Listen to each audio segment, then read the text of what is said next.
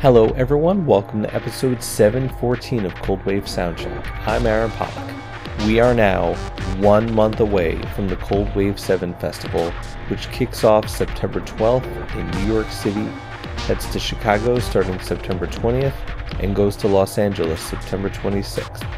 Head to coldwaves.net for the full lineup and get your tickets if you have not yet before they are gone. This week we're chatting with Jared Lusch, performing Burnout at the Hydrogen Bar for its 25th anniversary at all three cities. This is ChemLab.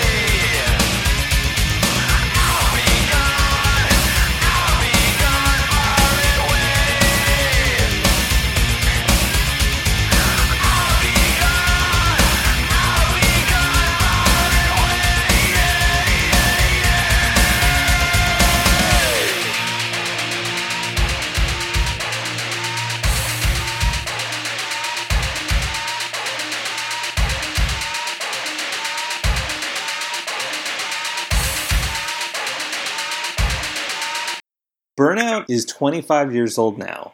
Tell me about what you remember about, the creation of the album, what was going on at that time, the release of the album. The creation of it was a hodgepodge because we were all over the city. Dylan was living in one apartment after another, kind of barely able to hold one spot down. He was always moving from one joint to another, and one place burned down. And when we were writing Neurazone, he was in this little apartment that was basically just a motorcycle repair spot. But I don't know, it was hilarious. These 50-gallon drums of oil and machine parts hanging out in what would have been a living room had it been a regular place. Felt sort of like a gypsy existence in a way. And that kind of affected the feel of it to a certain extent.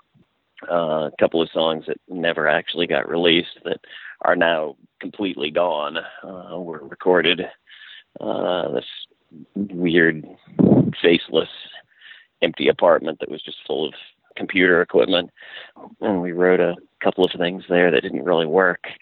It was just right underneath the Brooklyn side of the Brooklyn Bridge. Yeah, it was a strange way to write. I liked it. It felt right. Then I was talking to, after the Nails tour, Trent had taken a copy of 10 Ton and given it to Paul Barker with a couple of the songs that we were working on.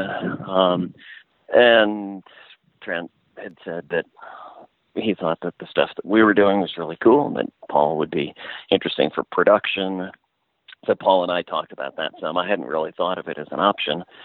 And he was interested, but then his schedule wasn't quite working out where it would lock up with us. Not quite sure that I can recall through the folds and the haze how Critter appeared as an option. And it may have been Paul who suggested him. Critter hadn't done any official credited production at that stage of the game. I mean, he'd worked on Ministry Records, Revco Records, and a bunch of other Wax Trax stuff, but never gotten official production credit.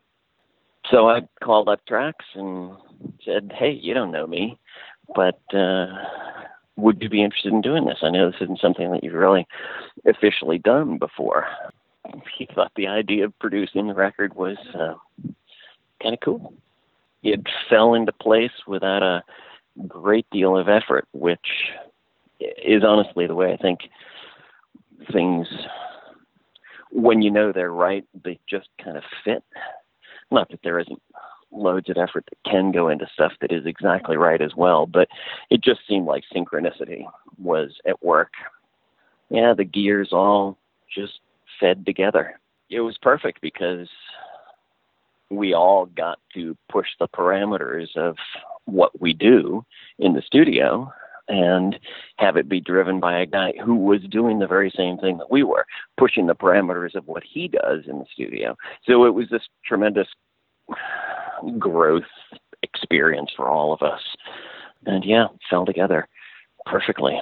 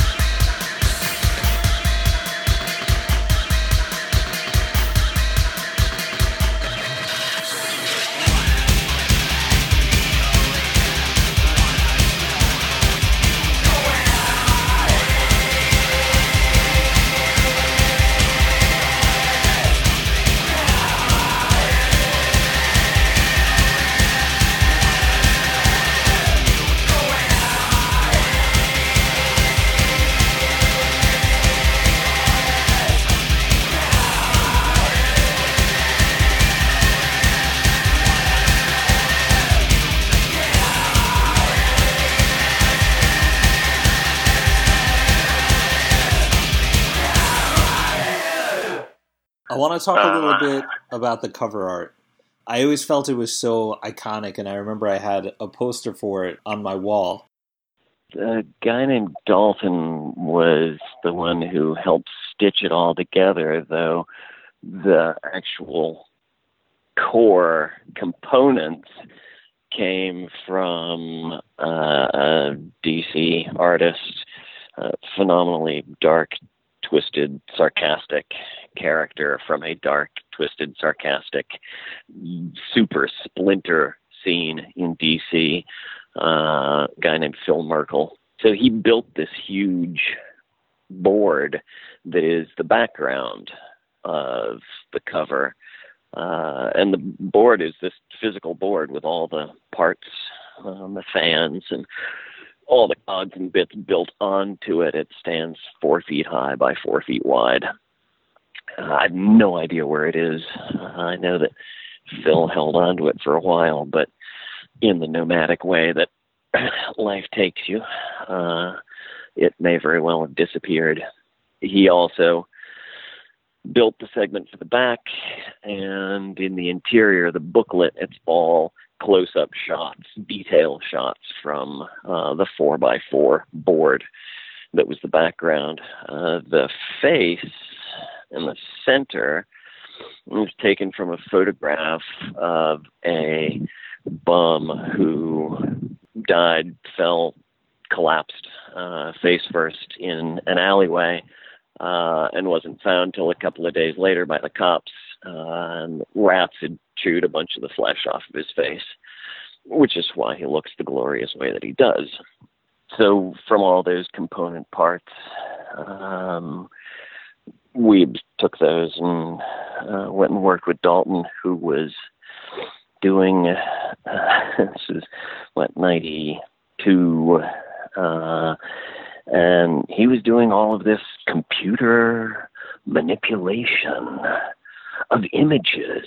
Ooh, and it was, super high end, and had this basically Cray supercomputer that, might have had, I doubt that it even had a meg's worth of brain to it, but at the time, that was, my God, that was high end. And it was funny, just the stuff that he could do. Of course, now you do it all on your phone and you don't even think about it.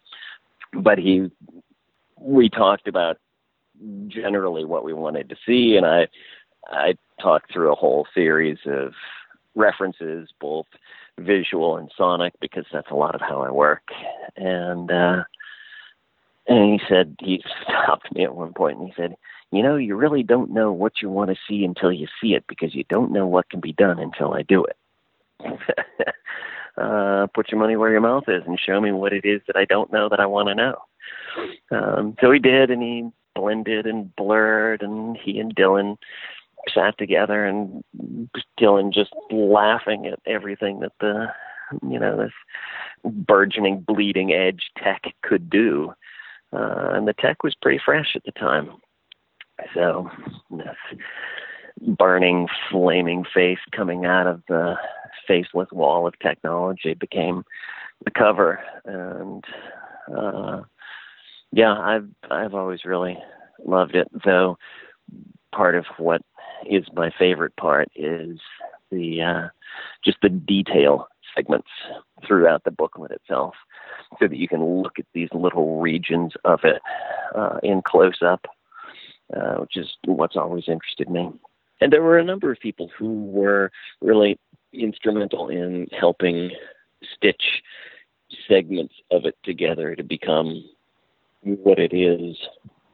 There was a guy, Marcus, who we were doing some mastering with him, and I had brought a copy of 10 Ton with me and said, and so what I really want to do is to put the vinyl on and just scrape across it and make these little suture segments that come from the first recording that then help stitch together the next one, so that there's a through line from one to the next. So he threw the record on a turntable and did some scratching and digging, and I did one or two. The long, dragging scrape is one of mine, but it's also one of my favorites in a way, because it's just, you can see the speakers pop and shudder as it goes through its motions. It's glorious. It's wonderful. When you perform this summer, you're going to be with the Dead on TV guys, Vince, Dan, and Mike. Tell me about how their energy, matches up perfectly with what someone would want from a ChemLab performance. Well, they're a bunch of fucking rock and roll freaks, and that sings to me. That strikes a muscular little chord in me. There's a certain symbiotic energy there, something sympathetic that makes sense to me. And we were loosely talking, Mike and Dan and I, about writing some new material about a year and a half ago. But it never went any further than just writing back and forth. So when Jason finally waterboarded me into putting the old war wagon back into service, there was no question but that I wanted to pull these guys into the horror go-round and see if my perception of what it is that triggered me would make sense, if it would sync up the way I'm sure it will, and if it would kick out the jams the way I think that it will. I don't know what it is, but I feel it in my hips, and that's really all I care about. And I've always described ChemLab as machine rock. It's not just machine music. It's not just quantized and slaves to the beat. It's not just rock and roll. It's not, decadent excess and chaos of the guitar falling down some dark well. It's both of those things, and they have to work together. They have to fight and fuck. And it seems to me like they are the perfect next chapter. Smart, articulate, yet all of that goes out to the window when you hit the first chord. They understand on an innate level technology because they've grown up with it. They're much younger than I am. Of course, fucking everybody is much younger than I am. And so they absorb a lot of that stuff in a non-linear way, in a non-narrative way, in a what is now a much more traditional way. And it is absorption as opposed to reading the manual. That makes for the most interesting kind of robot that then makes rock music and creates that great counterpoint between the chaos and the precision. And I think they're the quintessence of it. They are the latest and most interesting iteration of it. And hopefully they will make me interesting. So it's easy for me to just jump off the PA stack and shake a tail feather and make it look like I'm something interesting and keyed in and up to date and wise and all those great things, when in fact I'm kind of just a conductor, a conduit, a flow through. As I used to say about Dylan, if I'm the message, he's the thing that you learn. He was very much the collision of art and technology and man and machine, and I think these guys are even more so. I think I got this one wired pretty tight, and it's going to throw a Molotov and fuck people up.